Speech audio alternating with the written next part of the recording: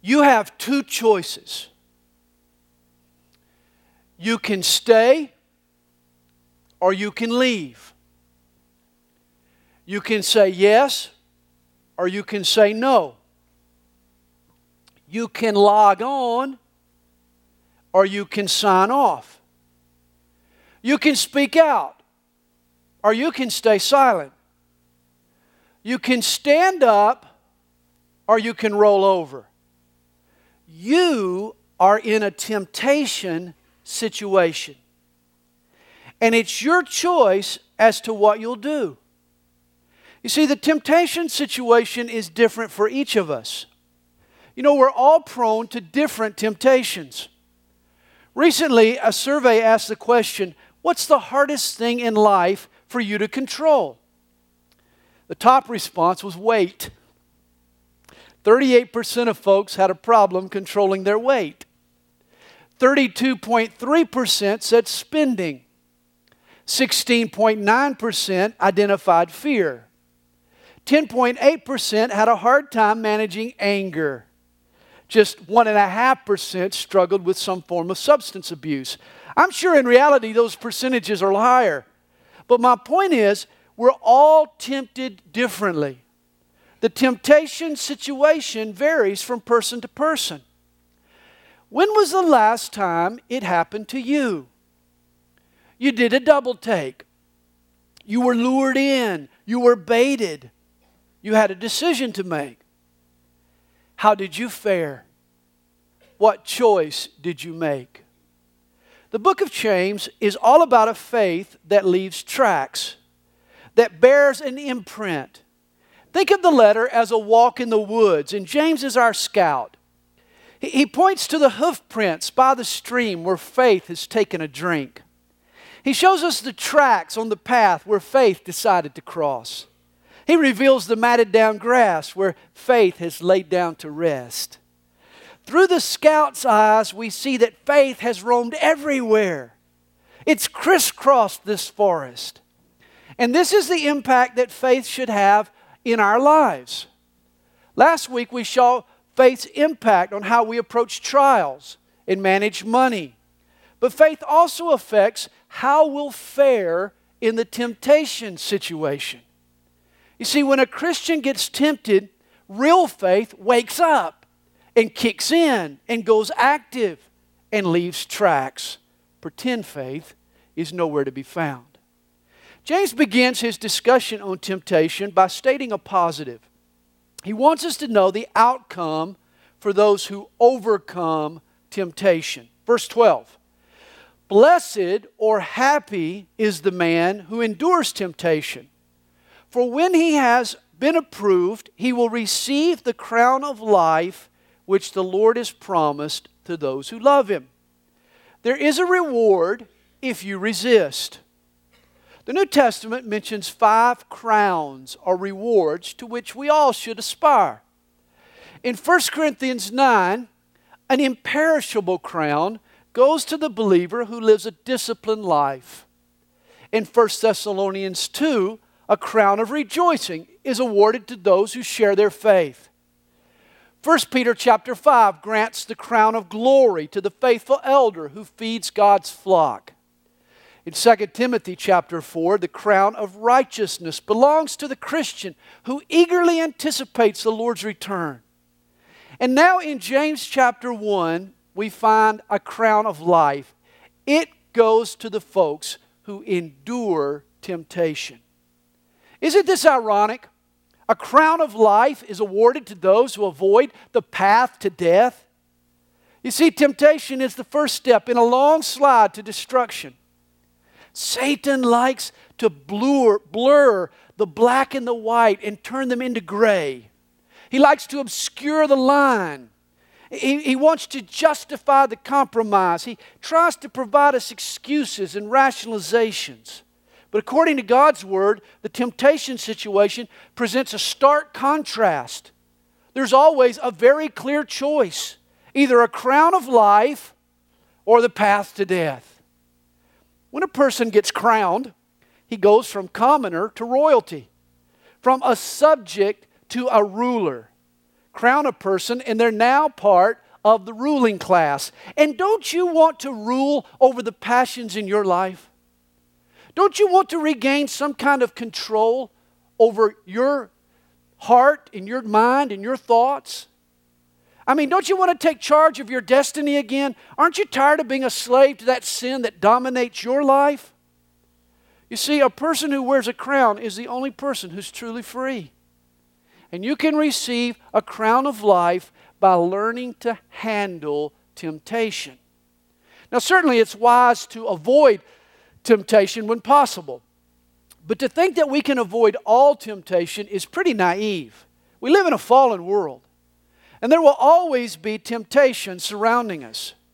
In verse 13, notice James writes, "Let no one say when he is tempted." Notice it's not if he is tempted. It's when he is tempted. At some point, everyone faces a temptation situation. You know, some people assume that when they become a Christian, they'll no longer be tempted. Oh, do I have a surprise for you. That's just not so. In fact, just the opposite is true. Temptation intensifies when we try to serve the Lord. I mean, once you choose sides, that's when the battle begins. As long as the devil has you under his thumb, he doesn't need to focus on you or worry about you. But the moment you decide to live for Jesus, suddenly you become a threat to him. He targets you for temptation. Reminds me of the pastor and the new believer. They were out duck hunting one day, and this novice Christian, he asked his pastor about this very issue, temptation. The pastor explained. He said, well, if two ducks are flying overhead and you shoot both, you kill one, you wound the other, which of the ducks are you going to go and fetch first? And that's when the old boy answered, obviously the wounded one. The dead duck ain't going nowhere. And that's Satan's approach to who he tempts. The person who's dead in sin is no threat to Satan. He ain't going nowhere.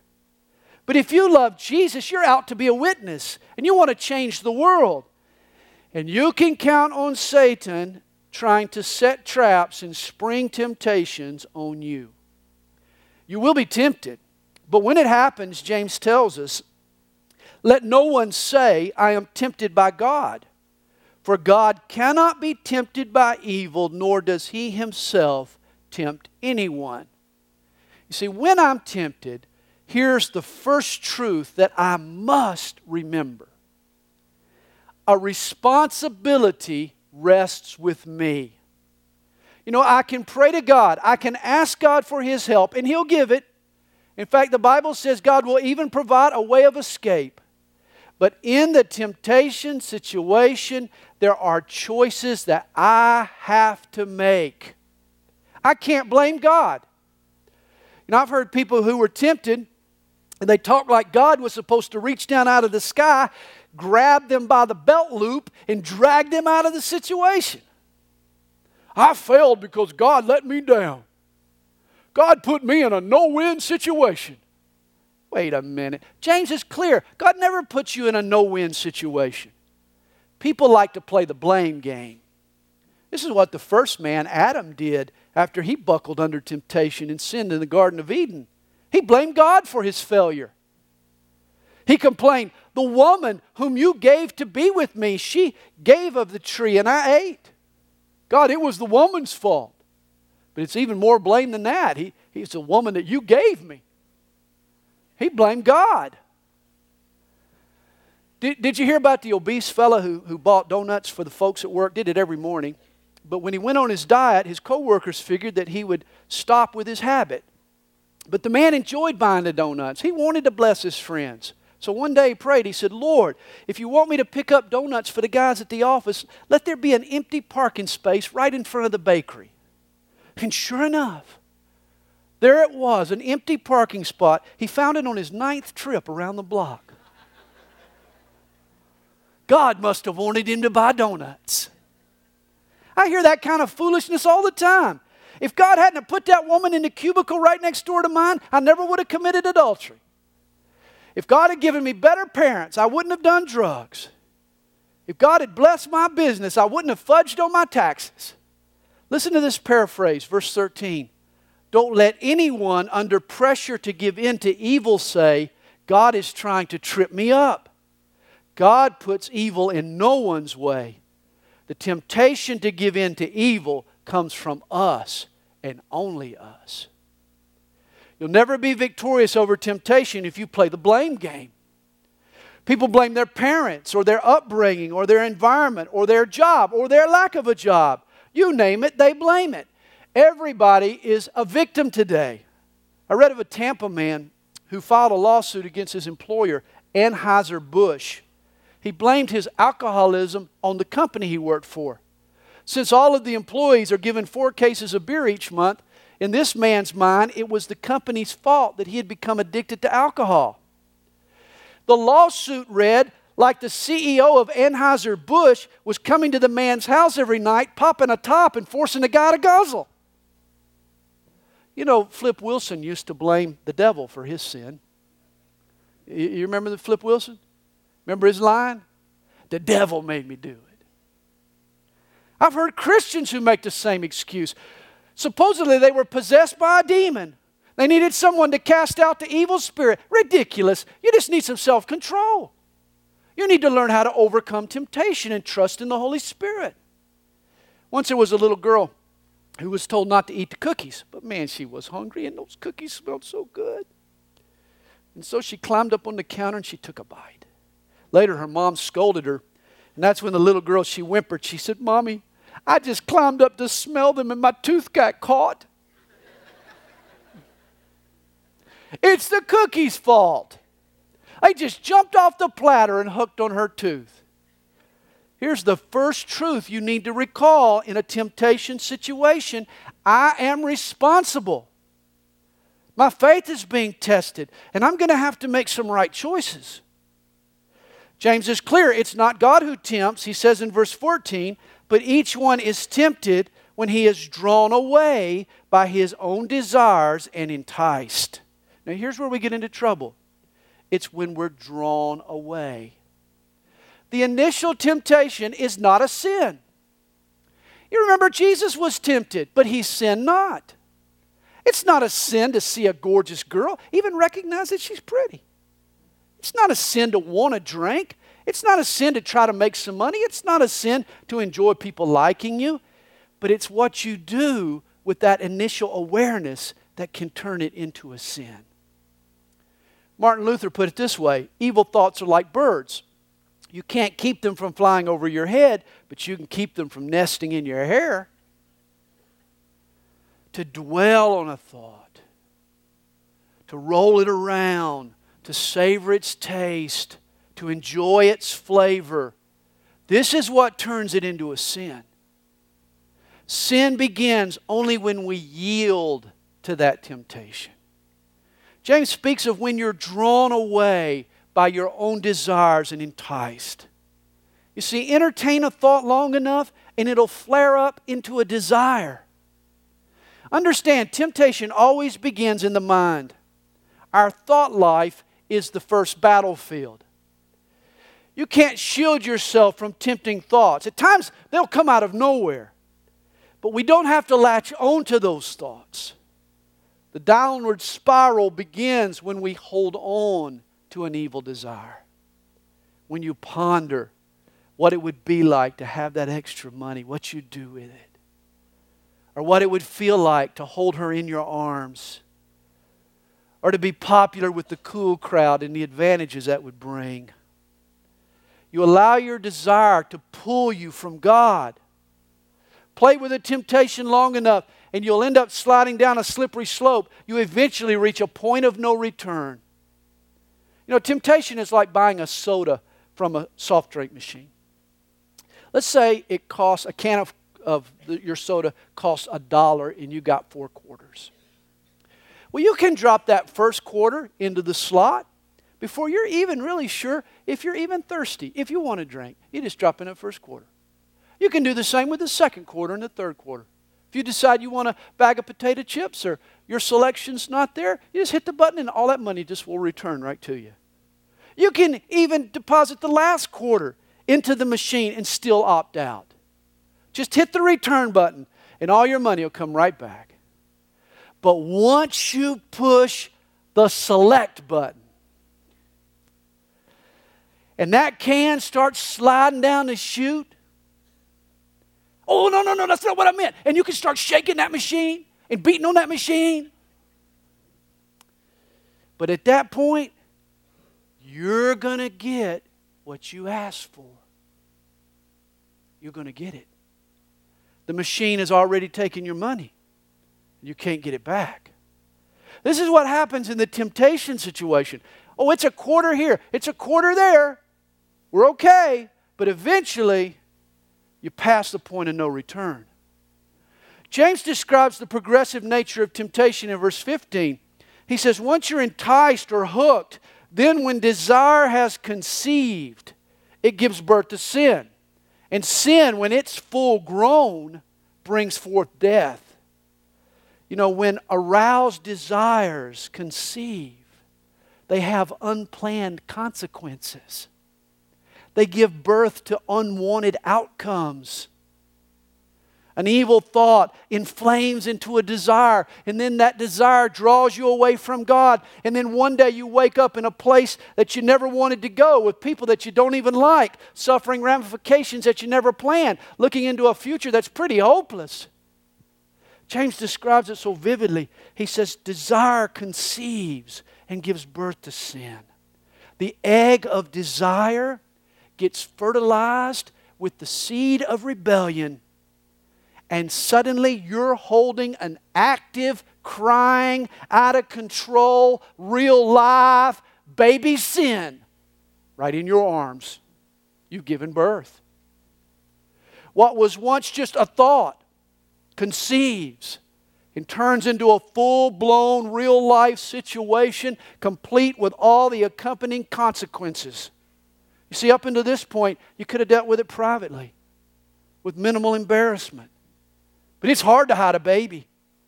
Now the sin is out in the open. Dealing with it's going to involve other people. It's a mess. I've heard it said, forbidden fruit is responsible for many a bad jam. And James would agree. And it can get worse. Because baby sins grow up. James warns us, and sin, when it is full grown, brings forth death. If you don't confess it and deal with it and learn to live a life of repentance, that full-blown baby action is going to get worse. It's going to grow up into a full-grown life of sin. Habitual sin. Addiction will occur. You'll be trapped. Steve Farrar writes, sin takes you farther than you want to go, keeps you longer than you want to stay, costs you more than you want to pay. It's like sliding off a cliff. When you first feel your feet give way, you can still steady yourself. You can gather your balance. You can start to slide and still reach out for help and grab hold of that rail next to you. But there comes a point when it's a free fall and you can't stop on your own. As James puts it, when sin is full grown, it brings forth death. Now here's James' conclusion. Temptation is beatable. Did you hear that? I hope everybody hears that. Temptation is beatable. But it's truth that sets us free. Anytime a person overcomes temptation, you're going to find some faith tracks.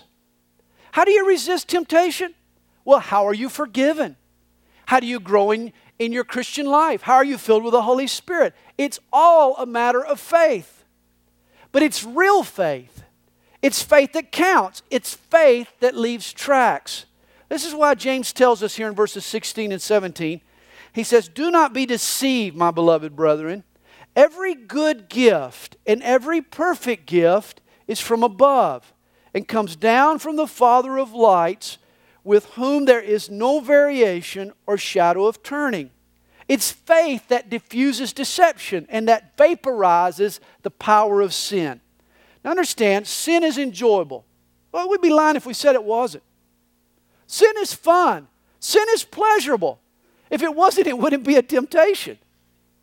And the initial pleasure of sin can sometimes cause us to forget its painful aftermath. That's why when the forbidden fruit gets dangled in front of me, when temptation teases and tantalizes and arouses a desire, it's in that moment that my faith needs to kick in. I have to believe in that moment that every good and every perfect gift comes from God. You see, it's easier to say no to temptation if there's a better offer on the table. If I'm focused on God's promise and His blessing.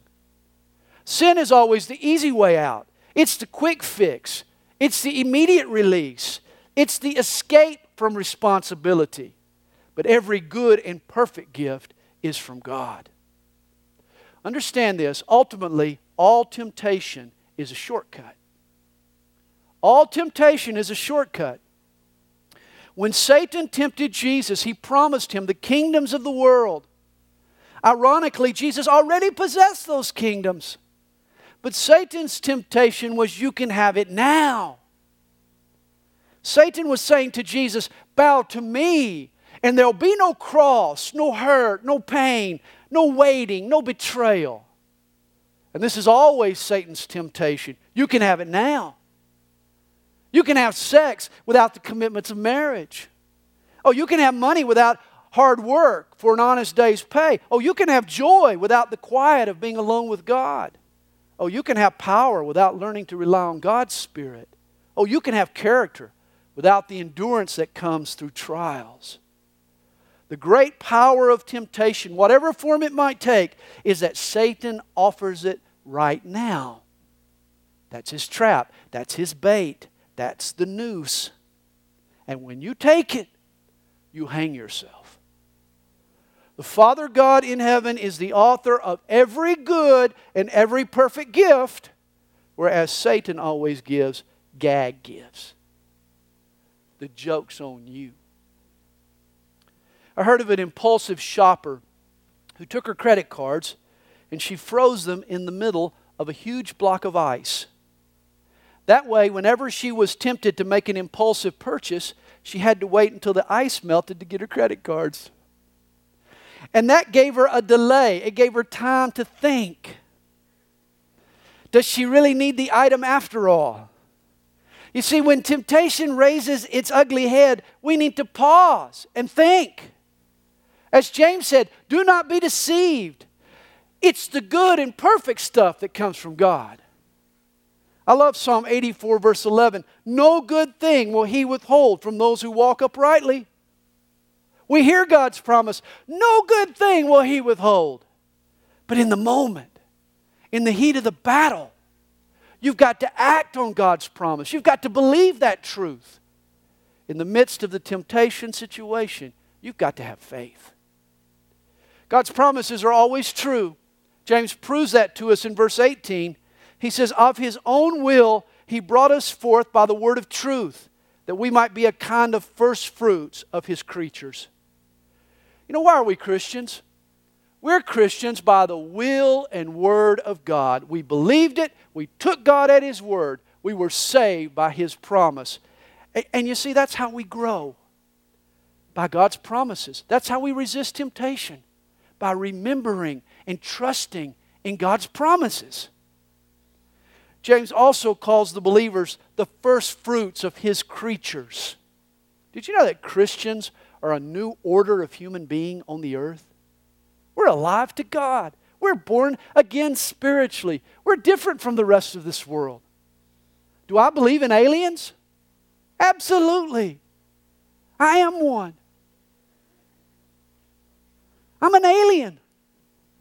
I am alien to this foreign world. I'm a stranger in a strange land. I'm a light in a dark place. I'm a citizen of heaven living here on earth.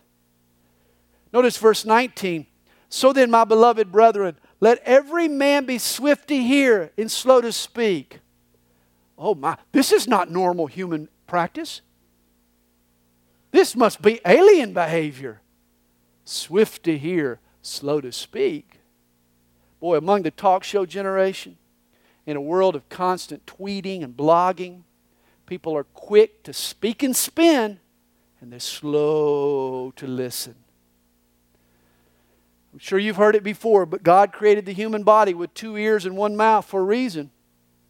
He wants us to do twice as much listening as we do talking. Last week, Justice Clarence Thomas logged his 5th full year of silence in the Supreme Court. Apparently, Supreme Court cases, they argue for an hour, during which time the justices can interrupt the lawyers and pepper them with questions. The average Supreme Court case gets interrupted by 50 questions from the judges. When asked about his silence, Thomas explained, "You should allow people to complete their answers and their thought. I find the coherence you get from a conversation far more helpful than the rapid-fire questions." Imagine that. Allow somebody to complete their thought. What a novel idea. Did you hear about the professor who could speak multiple languages? He received the ultimate compliment. Someone said, the man knew how to stay silent in 7 languages. You know, it's probably easier to learn a new language than it is to learn to hold your tongue in the one that you know. Every believer should be slow to speak, slow to wrath. For the wrath of man does not produce the righteousness of God. Oh my. Here's a vital verse. For the wrath of man does not produce the righteousness of God. Next time I see him, I'm going to let him have it with both barrels. I can't wait to give that girl a piece of my mind. I'm just going to lower the boom. And what will you accomplish when you do? Oh, you'll feel justified maybe. You might get it off your chest. But will it produce the righteousness of God? I doubt it. 9 times out of 10, when we fly off the handle, we only make matters worse. Truth comforts and heals, but used wrongly, it can bruise and it can wound. I've learned the hard way. My wrath seldom produces God's righteousness. Spirit-led and temper-fueled don't yield the same results. We best handle situations if we're slow to speak and slow to wrath. And then James adds in verse 21, therefore lay aside all filthiness and overflow of wickedness. What great advice. Just lay aside your filthiness. Your wickedness, just get rid of it. Lay it aside. I love the Greek translation. The phrase literally means, get the wax out of your ears. For the last few years, every 6 months or so, one of these things that comes with getting older, I suppose, I've had to go to the doctor and get the excess earwax sucked out of my ears. It's not a very pleasant procedure. Stick this thing down your ear and hear that suction noise, you know, and it's kind of gross, especially when the nurse gets excited and wants to show you all that she's pulled out of your ear. Look at that. I can't believe that came out of a person's ear. Look at that. Look at that. Please, I don't want to look at that. Bad situation. Whenever I get my ears all clogged up with earwax, here's how the symptoms start. Here's how I know what's happening. This is how the symptoms start. At first, I'm not quite sure what's going on, but this is how the symptoms start. I get mad at our sound man. I get angry with Mark Nichols. That's how the symptoms always start. Last time this happened to me, I came in here on a Sunday morning and nothing sounded right. I'm thinking, Mark Nichols has lost his touch. The old boy is just not what he used to be. This sounds terrible this morning. Every instrument on the stage is muddied and muddled. I just don't understand what he's doing back there. And then on Monday, my muffled hearing turned into an earache. And I said, maybe I need to go to the doctor. And that afternoon, I'm sitting in the doctor's chair getting all this earwax sucked out of my ears. And guess what happened the next Sunday? Mark wasn't such a bad sound man after all. That guy's really improved this past week. Wow, what a difference it makes to get your ears cleared. And this is what happens when we lay aside filthiness and this overflow of wickedness. The muddiness and the confusion, it dissipates. Clarity returns to our lives. We start hearing clearly again. We can hear God again. We can hear the voice of the Holy Spirit speak to us. We can hear our wife's concerns all of a sudden. Suddenly we become aware of our children's heart, what they're going through. Voices that we were oblivious to before, suddenly we hear them.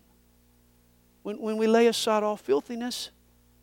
And then James adds, and receive with meekness, or with a surrendered attitude, the implanted word, which is able to save your souls. Notice it's not the spoken word, nor is it the heard word, but it's the implanted word. It's the word that gets down deep into your heart and gets connected with your will and becomes a part of your makeup in your life. It's the implanted word that saves your soul. New life occurs when we surrender to the intent of God's will, when we welcome the changes that it brings into our lives. Have you done that? Have you welcomed the changes that God wants to work into your life? Real faith belongs to a person who wants a faith that leaves tracks. And this is why James says, but be doers of the word and not hearers only, deceiving yourselves. Real faith isn't just about good intentions. It provokes action. It's alive and active and aggressive. Faith leaves prints. We need to be careful that we don't allow a dichotomy to develop in our lives between our faith and our practice.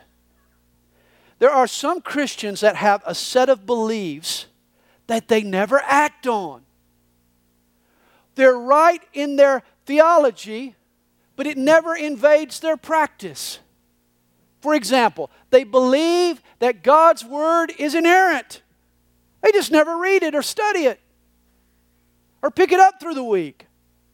They believe that we all need to be cheerful givers, but they're stingy in their offering.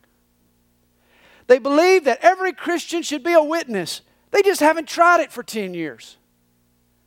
They believe that God hates divorce, but if my spouse bounces one more check. They believe that the church is one big family, but they don't have time to call a hurting friend.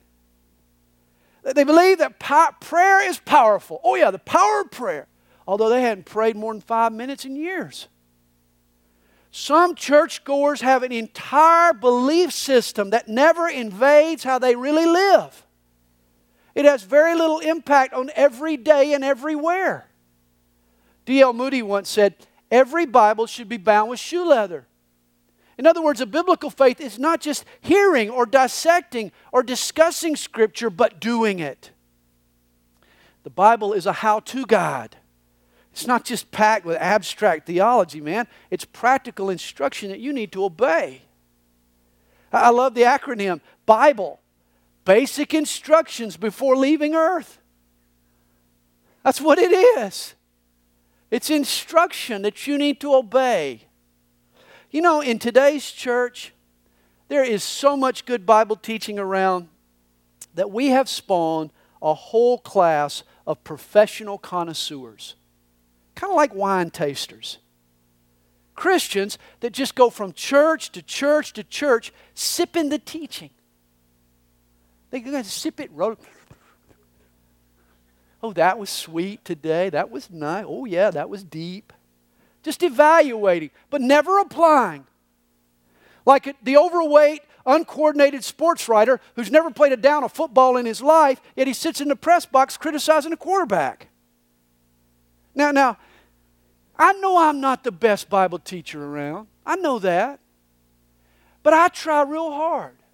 And I work hard at it. And almost always, I come up with at least a couple of nuggets. Especially when I talk to my wife ahead of time. She'll give me a couple of good things to say.